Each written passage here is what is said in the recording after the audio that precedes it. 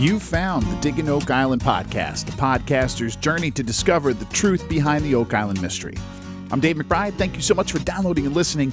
If you've been listening to and enjoying our podcast, please help out the show by becoming a patron. Go to patreon.com/Digging Oak Island to learn more.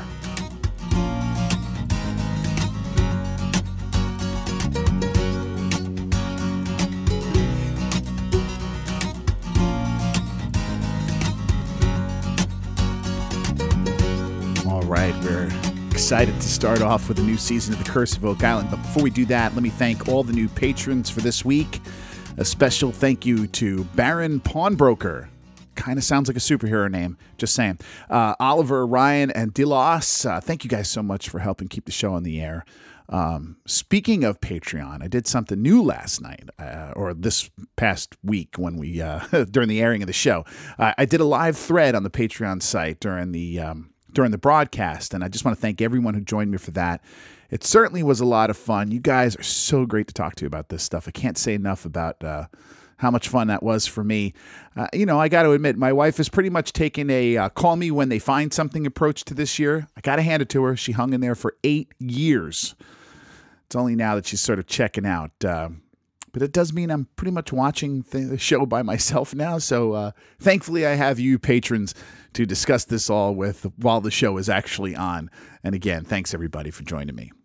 Okay, a little different format this week. Usually I go over the emails that you guys have about last week's show and any questions you might have. But since we didn't have a show last week, we don't have those emails to go to, so I'll just jump right in here. We had 3 hours of new Oak Island content this week with the drilling down sort of pregame show that they did, and then also the 2-hour premiere. So we have a lot to go over, so let's just get kind of right into it. And I'll start off with the drilling down. Again, I call this sort of like a pregame show, and they've done this every year. This one is titled Dawn of the Dig. I mean, let me say right off the bat, these shows usually, at best, keep my attention. At worst, sometimes annoy me. Matty Blake seems like a wonderful guy, but his sort of enthusiasm every once in a while comes off a little phony to me, if I'm honest. And we usually learn nothing from these things other than Matty's really excited, and the guys are going to do a lot of work, And there's a lot of these platitudes that happen. And the only thing so far in these shows that have been kind of important are these quick admissions of something they really didn't want you to know, but at least wanted to get out there. And I assume out of some sort of compulsion for honesty.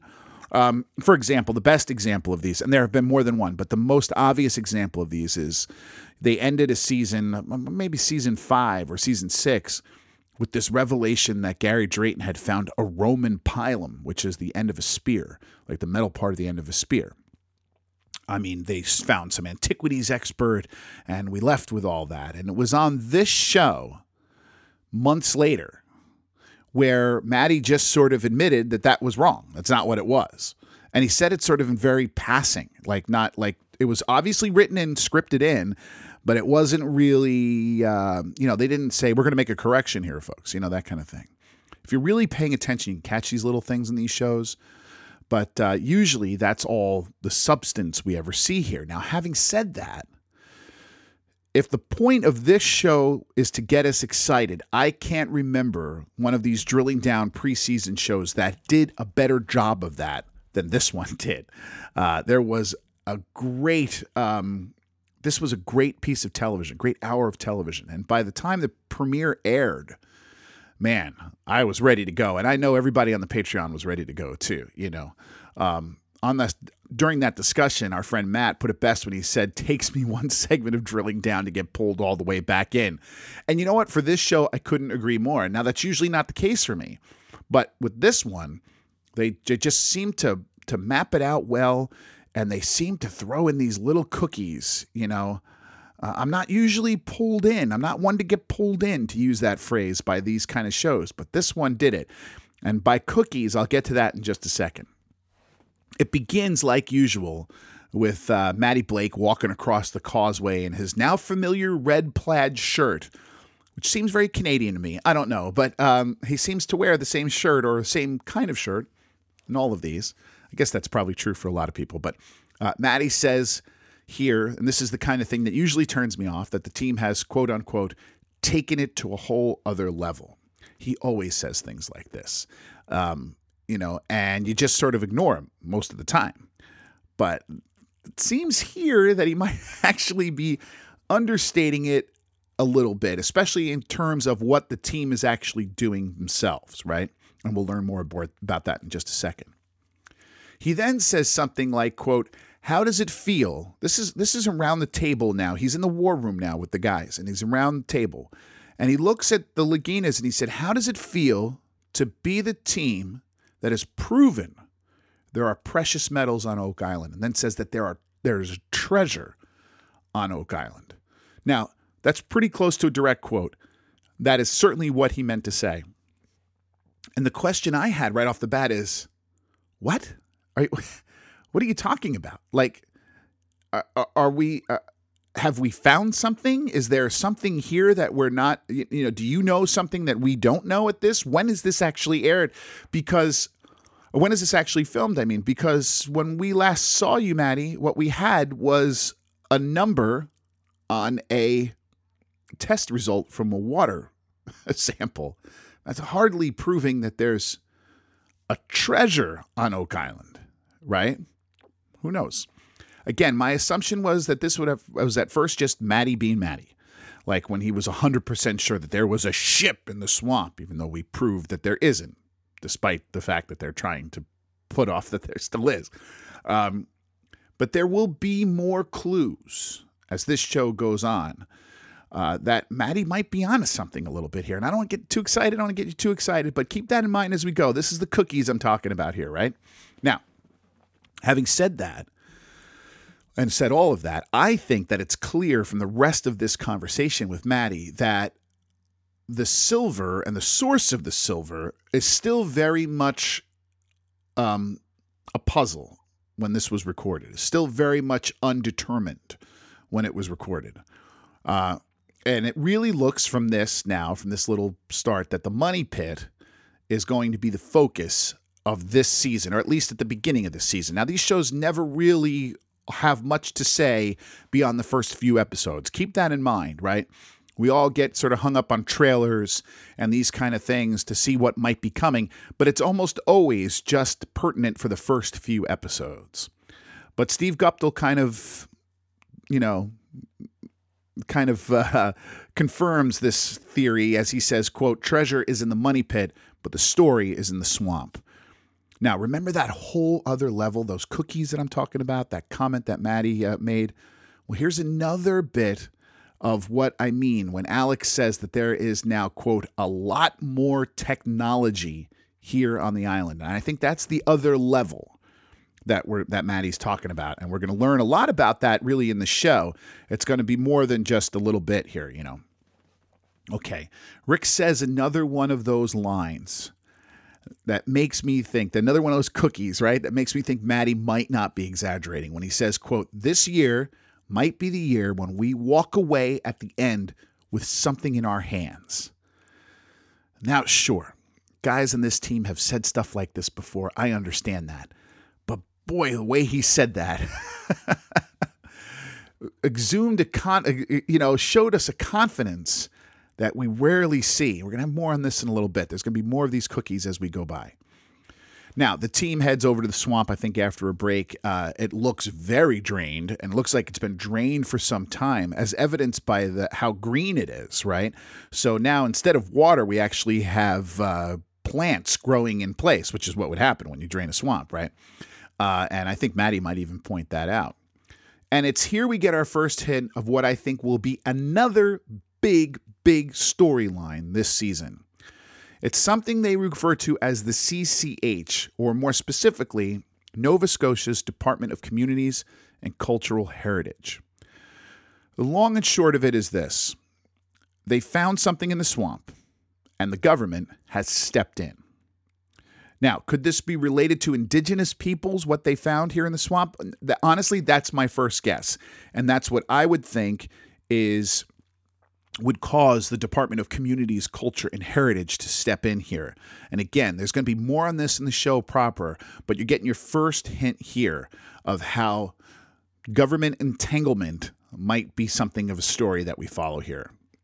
Now, Marty mentions in this, I just want to point this out, he mentions a couple of times that the government, in whatever's happening here, which we haven't learned about really yet, is just suggesting that they do certain things that is going to slow everything down. They're not mandating it. There's not a law. But folks, make no mistake. You defy the government's suggestions at your own peril, right? Because suggestions can become mandates and laws very quickly, especially when it comes to this kind of thing. So keep that in mind. Now, that ends sort of the first half hour, which was basically just all about the money pit and the swamp. And it seems, again, that these are the two biggest stories we're going to see, is the money pit and the swamp, and not some of the other places, right? So anyway, we come back from a break, and now we're off in one of these other spots besides the money pit and the swamp, this time Lot 4. Now, for those of you who don't have a map in front of you, Lot 4 is on the total opposite side of the money pit.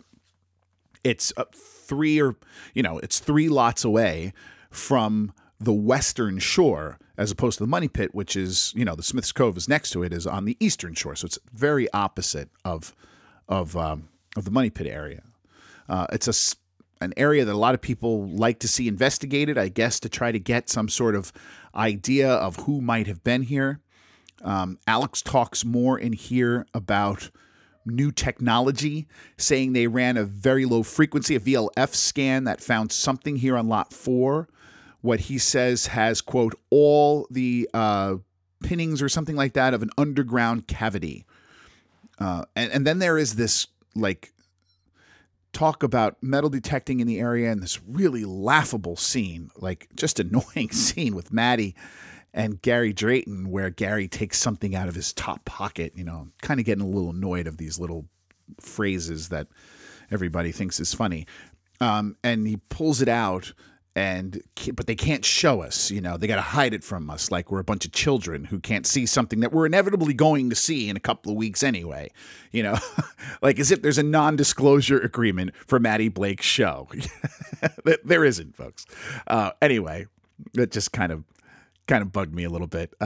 Another spot they go to a little bit later, and this really interests me, is something called the Boulderless Beach. And we've talked about this before. This is a part of the beach where if you look all throughout the rest of the shoreline of Oak Island, there are these big, giant boulders. This is something all over the northern Atlantic coast, even in Maine and places like that, right?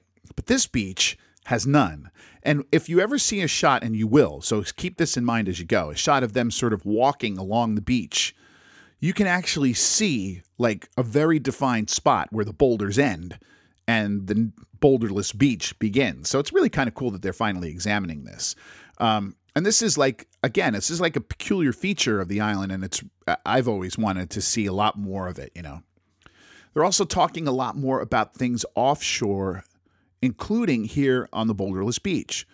And that makes me wonder if there's been some headway in permitting challenges that have always surrounded offshore investigation. Because if you've been paying attention, that's really kind of kept them from doing anything really, really intense and invasive offshore. Is that, you can't even pick anything up off the beach if you think it's valuable, off under the bottom of the ocean without some sort of permit. There's a lot of talk about about something called muons. This is a new sort of scanning technology. It's basically another technology aimed to sort of map the underground of Oak Island. I'm sure I'm going to have to read more about muons as my year goes by. I'm not looking forward to that, but I will do so anyway. I'm not going to explain it here. Let's wait until it shows up on the show, and then we'll tackle it then. Now, as the whole show ends, right, Marty makes another one of these cryptic and very exciting comments, one of these cookies that I'm talking about, where he says, quote, It feels like we're getting close to an end game here. What is he talking about? What is he talking about? What's the end game? Oh, God, that kind of stuff. There was more of those things in here said with confidence than I've ever seen in one of these shows before. And like I said, there's a lot we can take from this particular drilling down, this pregame show. And that's unusual for these shows. You know, for instance, we know there's a couple things we know to take very close attention to as we go into the season. One, the money pit is the focus. And we need to learn more as a group, me, you, and all of us investigating here, need to learn more about this money pit stuff and this testing that's being done. We also need to know and be aware of the fact that the government is now paying very close attention, which maybe they haven't before. Now, part of that is because the government always thought this was just a treasure hunt in a big giant hole, and they didn't mind if the money pit was just excavated. I mean, had been for so many years. What's the difference if you're doing it now? But now we seem to be talking about things like, you know, indigenous peoples, or maybe a secret British operation if you're Gordon Fader and Joy Steele, right? Now the government is interested, because that's not treasure, not monetary treasure. That's something very, very different. As our Patreon Ryan says, the other thing to think about during our little discussion during the show is they are pumping some serious cash into this season. That is his quote. And they certainly are. And we need to pay close attention to that as we go on here, because this does seem to be that we're all in now. The chips are all in here, and we're becoming self-sufficient here on Oak Island, which we really hadn't been up to this point. More on that as the show comes up. And I got to say this, and I think I said this before, if the goal was to pump us up, this drilling down show accomplished that goal.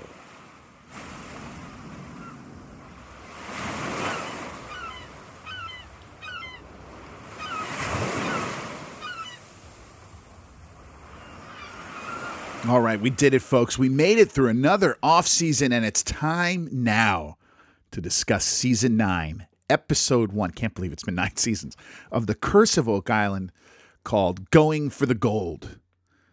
We begin the season in this now very familiar way, right? A meeting in the war room.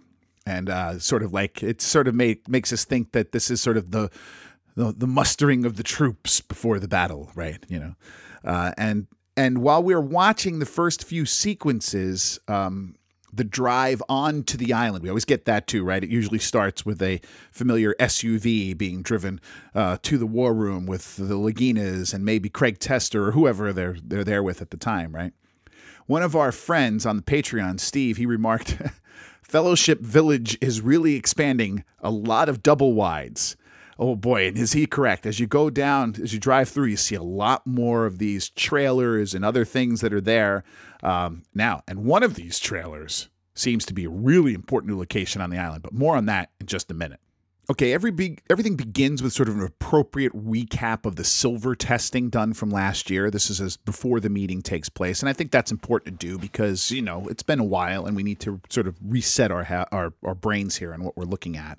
There's a lot of talk in this meeting about C1, borehole C1. That's the small hole that Charles Barkhouse picked the location of it. It was back in 2015, where they put a camera down and they saw some sort of shiny gold thing, but no matter what they tried, they could never recover it or ever identify what it is other than a metallic piece of gold on a very grainy and poor quality camera. The location, though, of C1 matters because that's the basic area where this silver testing was finding something of interest, right? So the money pit's a big area and people have drilled all over the place, you know, but this seems to be the point where the testing is sort of locating a new point of interest. You put these two together, right? The silver testing and the camera from C1 back in 2015. And now you have something for the narrator to gush over, and you have something for, you know, and also at the same time, a reasonable and logical place to drill some holes. Now, this is this first few minutes is basically an extension of the pregame show, right? This is all they're doing here in this war room meeting is just kind of going over the plan, which they just did for the last hour. But if you didn't watch that, they kind of do it here in sort of a Cliff Notes version, right? They're going to test not only another thing they say is they're going to test not only for silver, which they found, but they're also going to test for gold. Now, I didn't think that was possible or really very accurate or likely, but they're going to do it anyway.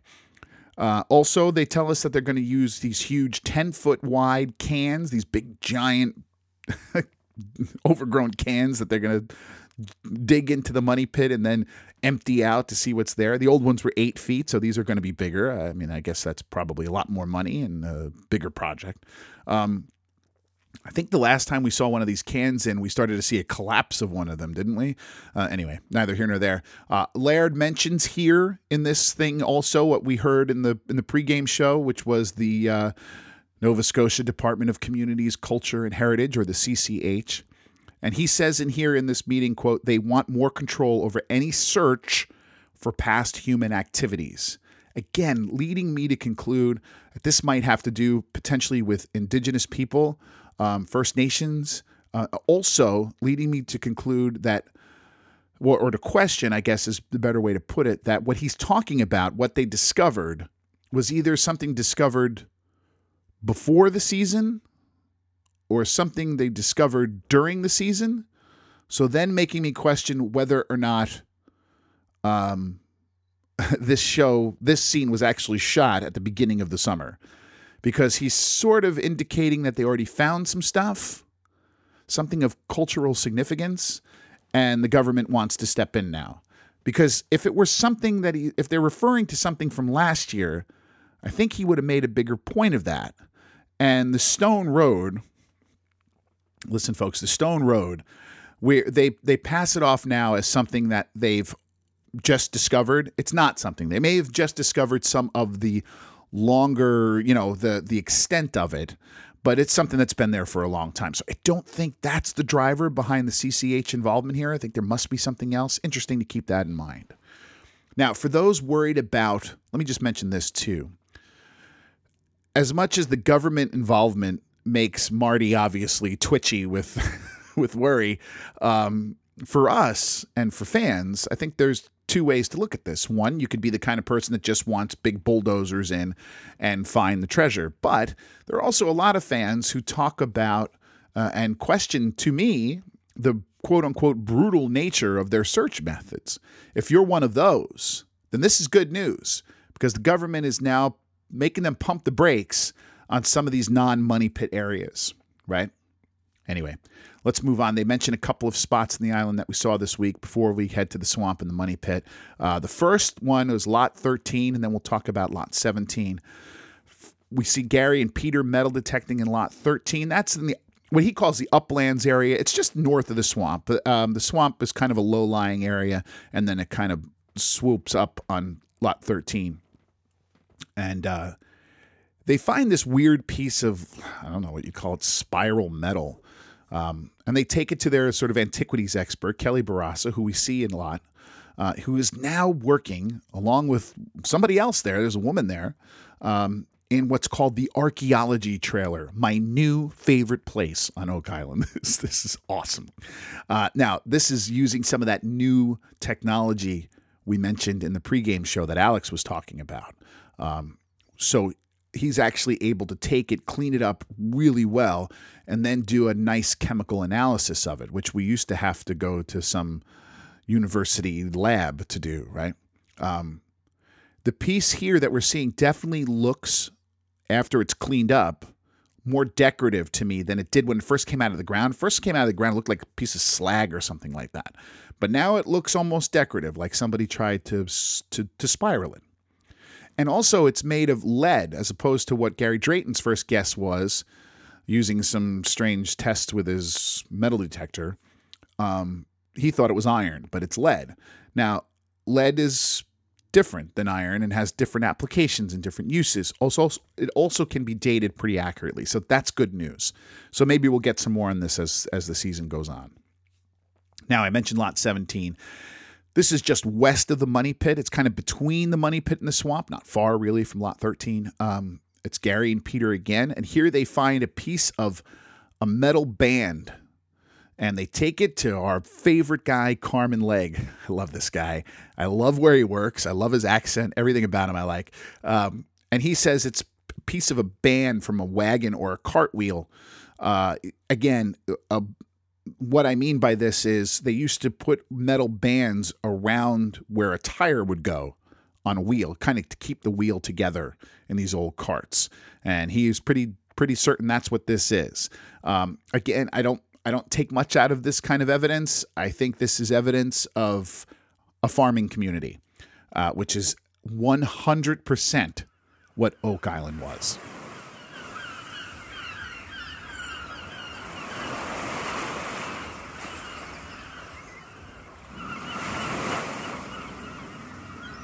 Okay, let's talk about the swamp here. We'll actually begin with a pretty fascinating war room meeting with Terry DeVoe. Terry's an interesting guy. He's got a really cool background. He's sort of he's got a great hat too. He is currently the president of the New England Antiquities Research Association. We've seen him before. He's has that sort of archaeologist cave diving look to him, like he once was sort of a Indiana Jones type guy.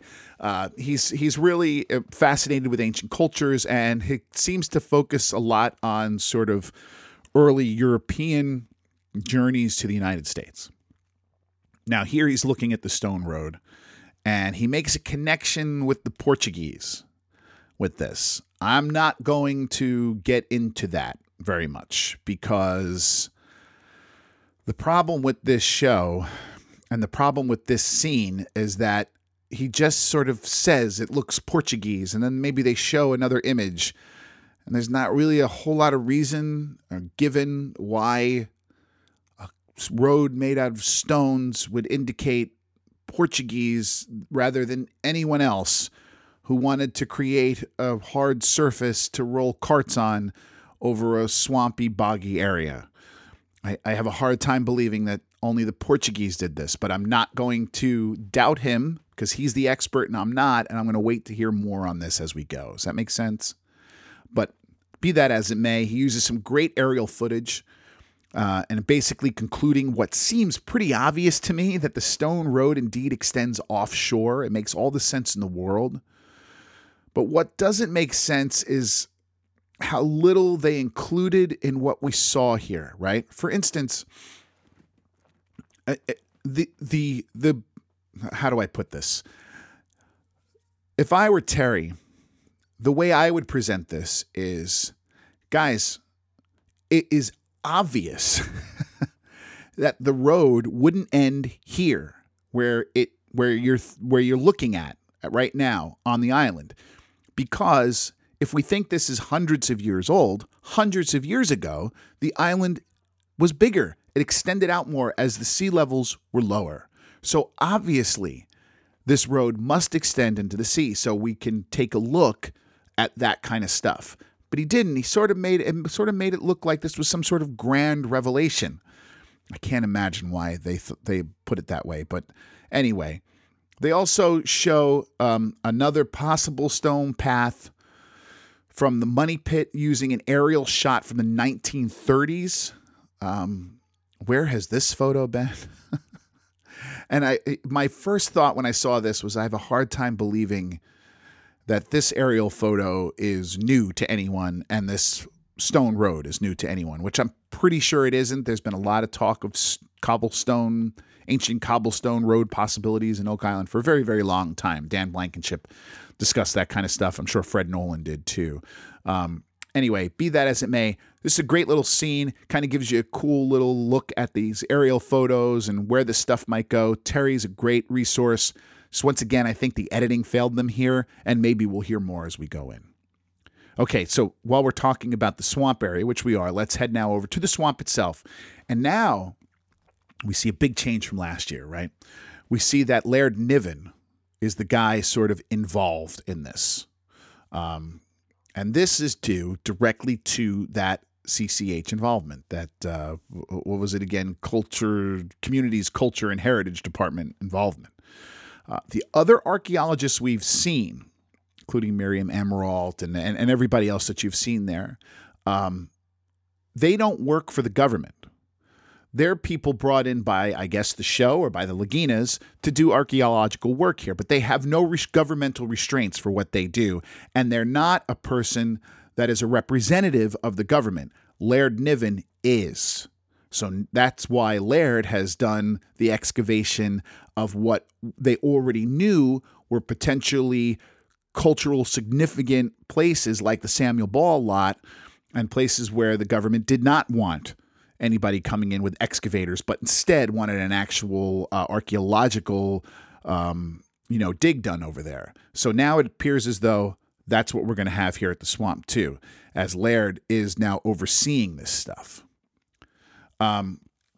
So anyway, the team is digging around through this swampy area, trying to follow the road again, and they find pieces of a barrel. At one point, one of these pieces of a barrel appeared to have red paint on it, which is interesting. They've seen quite a few of these pieces over the years in the swamp area. Gary then finds a small, round, what I would call goldish piece of metal. As soon as he pulled it out, I said to my wife, "That's a cog in a watch." You could tell just from looking at it. If you've ever opened up an old-fashioned watch, an old mechanical watch, you've seen these things before, and it's clearly not a piece of gold treasure or anything like that. Anyway, they take it to my new favorite place, the archaeology trailer, and they clean it up and examine it. It's made of brass.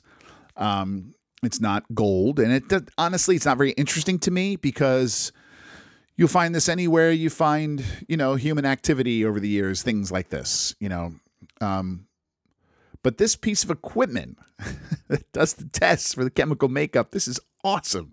I love this. Like I said before, just imagine how many trips to local university chemistry labs we don't have to sit through anymore.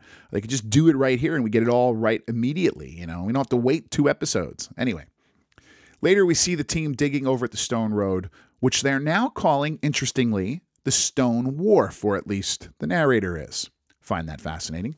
They find some pottery. And later, Rick pulls out this beautifully preserved piece of wood. And as he pulled it out, I thought my head knew exactly what I thought it was. And it looks to me, and it's one of those things where he pulls it out, and my wife happened to be sitting there, and I said to her, "That's one of those things on ships that you do with the ropes and I have no idea what the name of it is." But I immediately, the next day called my father, who knows these kind of things. He's a licensed captain. And he told me this is called the belaying pin. Now, these have been replaced with like cleats and winches and things like that. But what they were is as you would pull ropes in to put up, or pull, I should say lines. My father's ready to kill me. Pull lines in towards you to hoist sails. You didn't want what was left of those excess lines just lying on the deck to be a hazard. So you'd, tie them up and leave them on these belaying pins. And they're all over. If you look at find an old rigging on a sailing ship and look at the bottom of where the rope ladder is that you would see crew climbing up the rope ladders, right? Look at the bottom of that and you'll see the bottom of those usually has 5 or 6 of these belaying pins. That's the first thing it looked like to me. And I'm sure that's where they're going to go with this. However, upon examining it a little bit more, I realized from looking at it, this could be anything. This could be off a chair leg. This could be from a coffee table. It could be anything. And I'm fascinated by the fact that they did not follow up with it in this show. That kind of worries me a little bit. So listeners, keep this in your head and remind me sometime. If we go a couple of weeks without talking about this thing again, then I was obviously wrong. This was not a belaying pin and instead something much more mundane. Anyway, that's it for the swamp. Let's take a short break here. We'll come back and talk about the big one, the money pit.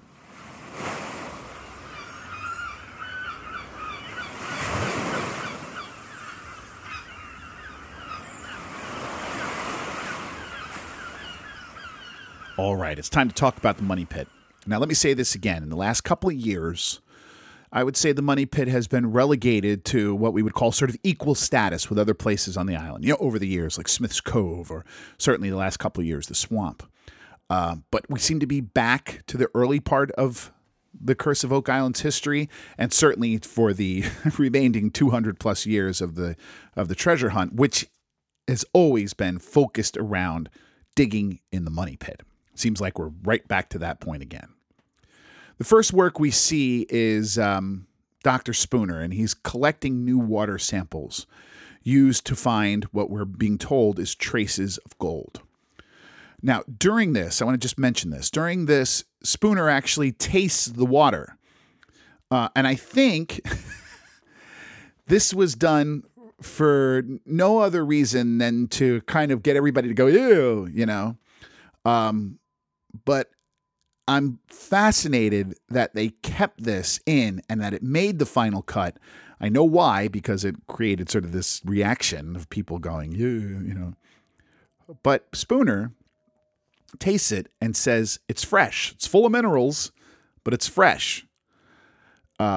So am I the only one who realizes then that water that we have down there in this spot is obviously not part of a booby trap system leading from Smith's Cove? I mean, that wouldn't be fresh. Now, maybe I'm making too much of this, and maybe I should be expecting it, but this seems pretty logical to me that we're into a natural spot if we're getting fresh water, not some sort of booby trap system made by the Knights Templar.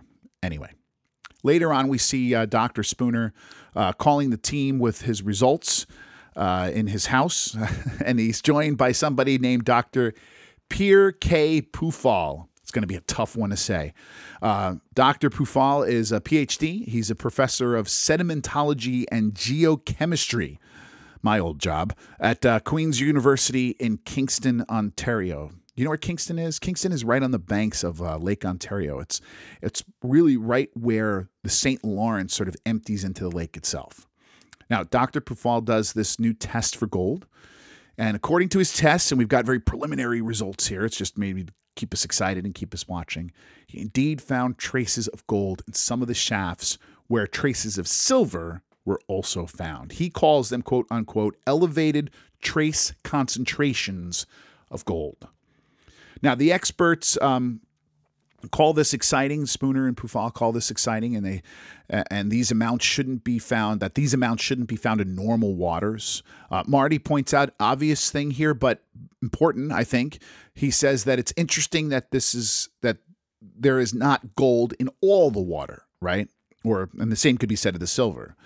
His conclusion is that this indicates that they're not picking up something natural that he would imagine would be found in all the water samples, but instead something concentrated, like a treasure vault. Now, that seems logical to me, but I think I got to pump the brakes here again because I don't really know. I don't know if that is what you would find. Who knows? There's going to be more on this testing and this stuff at the end of the show, so let's hang on to that.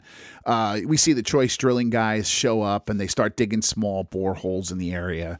And what they're doing here is they're kind of getting some base information. And they do this. They poke holes in to see if they can locate a good spot to put one of these cans in, which is much more invasive, much more expensive, takes a lot longer. So they get sort of what we would call put some data together before they decide exactly where to pound in one of these giant cans.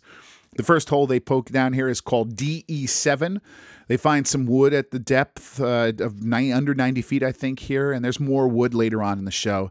And this leads them to a lot of talk about the Chapel Vault. Now, we've all talked about the Chapel Vault many, many times, but it is the first episode of the season, so I thought maybe it'd be a good idea to just explain to you again what the Chapel Vault is. So we go back to 1897. We're a full 100 years plus after the discovery of the Money Pit, and a company comes to the island called the Oak Island Treasure Company. They're led by two big names in Oak Island treasure history, William Chappell and Frederick Blair. They're digging drill holes down to the Money Pit. This is when they're doing boreholes, not very different from the ones you're seeing here. And at 122 feet, they came across wood. 4 feet further down, they come across iron.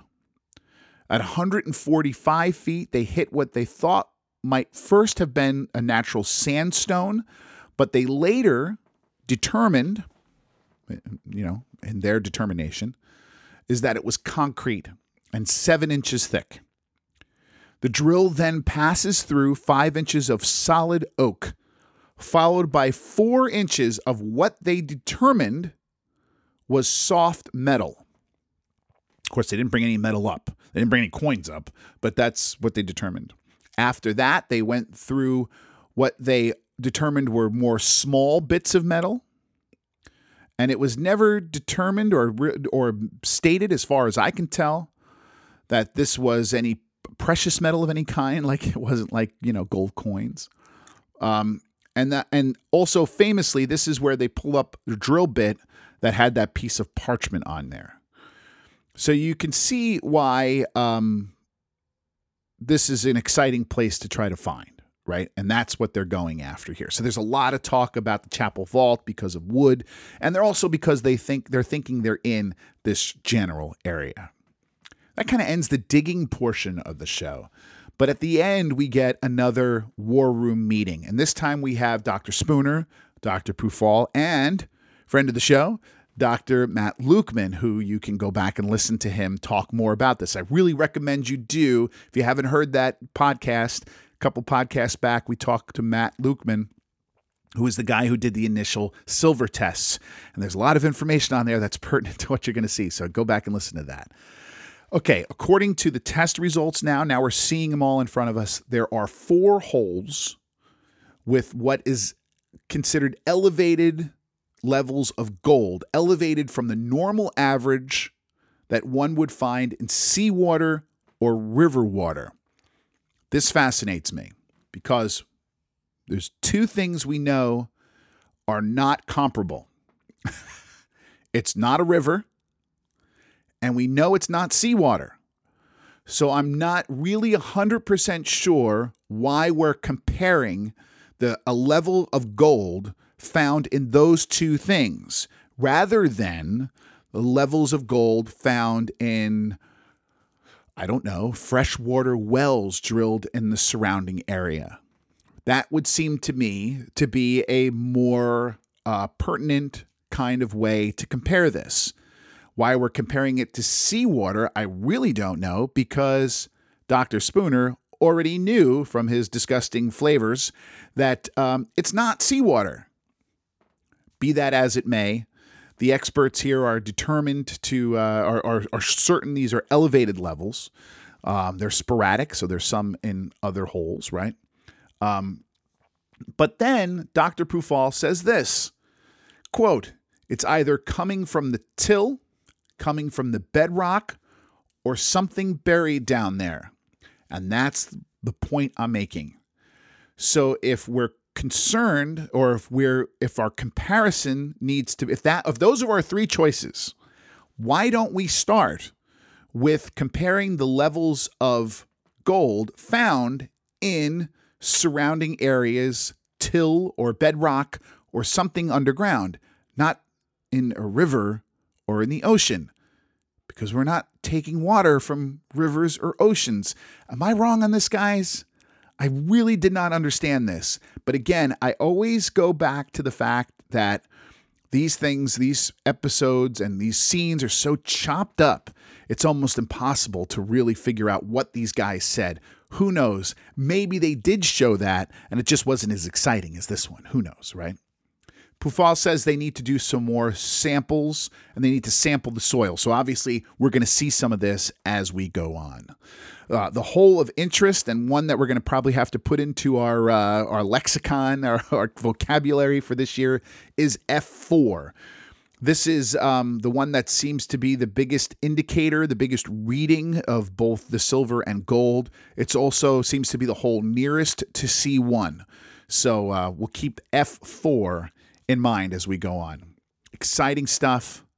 I got to tell you, I thought this was maybe the best 3 hours of Oak Island television I've watched in quite some time. This was a lot of fun, and I think this certainly leads me to believe that the beginning of Season 9 is going to be a great ride for all of us.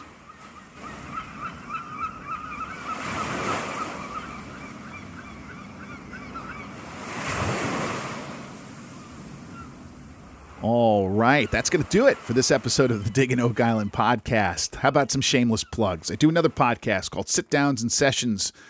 Me and my friend and radio host Chris Post sit down over a couple of drinks and we talk about pubs, hopefully in pubs, music. We talk about politics, the paranormal, basically anything two very old friends would talk about while bellying up to a bar, right? Give it a listen. You can find Sit Downs and Sessions anywhere, Apple Podcasts, Spotify, all the usual places. Also, I'm back on the air as a DJ. If you have your Wednesday afternoons off from 2 to 5 p.m., you can find me hosting a show from 2 to 4 p.m. called the Bourbon Street Bistro, and that plays the music of New Orleans. And then from 4 to 5, I host a show called Island Vibes, where I play music with a kind of a tropical feel to it. This is all on WDVR-FM. This is a community radio station out of West Jersey and Eastern Pennsylvania. It's an all-volunteer station. It's really a fantastic radio station. You can just go to WDVRFM.org to hear that, or tell Alexa to turn on WDVR. Apparently that works. Don't forget, you can really help out the show by becoming a patron. If you think this show is worth $5 a month to you, then head over to patreon.com to learn more. Also, if you're enjoying our podcast, please give us a 5-star rating on Apple Podcasts or anywhere you get your shows. Thank you so much to everyone who's done that already. I really do appreciate the kind words, and I really do appreciate you just taking the time to do that. It helps get the show out to other listeners, and that's always a good thing. And again, if you want to get your questions and comments, I love to make that a normal part of these episodes of these podcasts during the actual airing of the seasons. Get your comments or questions directly to me via email, digginoakisland@gmail.com. And keep in mind, if you do that, I'm probably going to answer it here on the podcast. Also, if you send a direct message on social media, same thing. I might answer it here on the podcast. If you don't want me to, read the message aloud to everybody, just make a note of that. And also just have a little patience and listen to the next show for your answer. And again, don't forget you can follow the show on social media. Facebook and Twitter, we're at Digging Oak Island. So until we speak again, I'm Dave McBride. Thank you for listening to Digging Oak Island.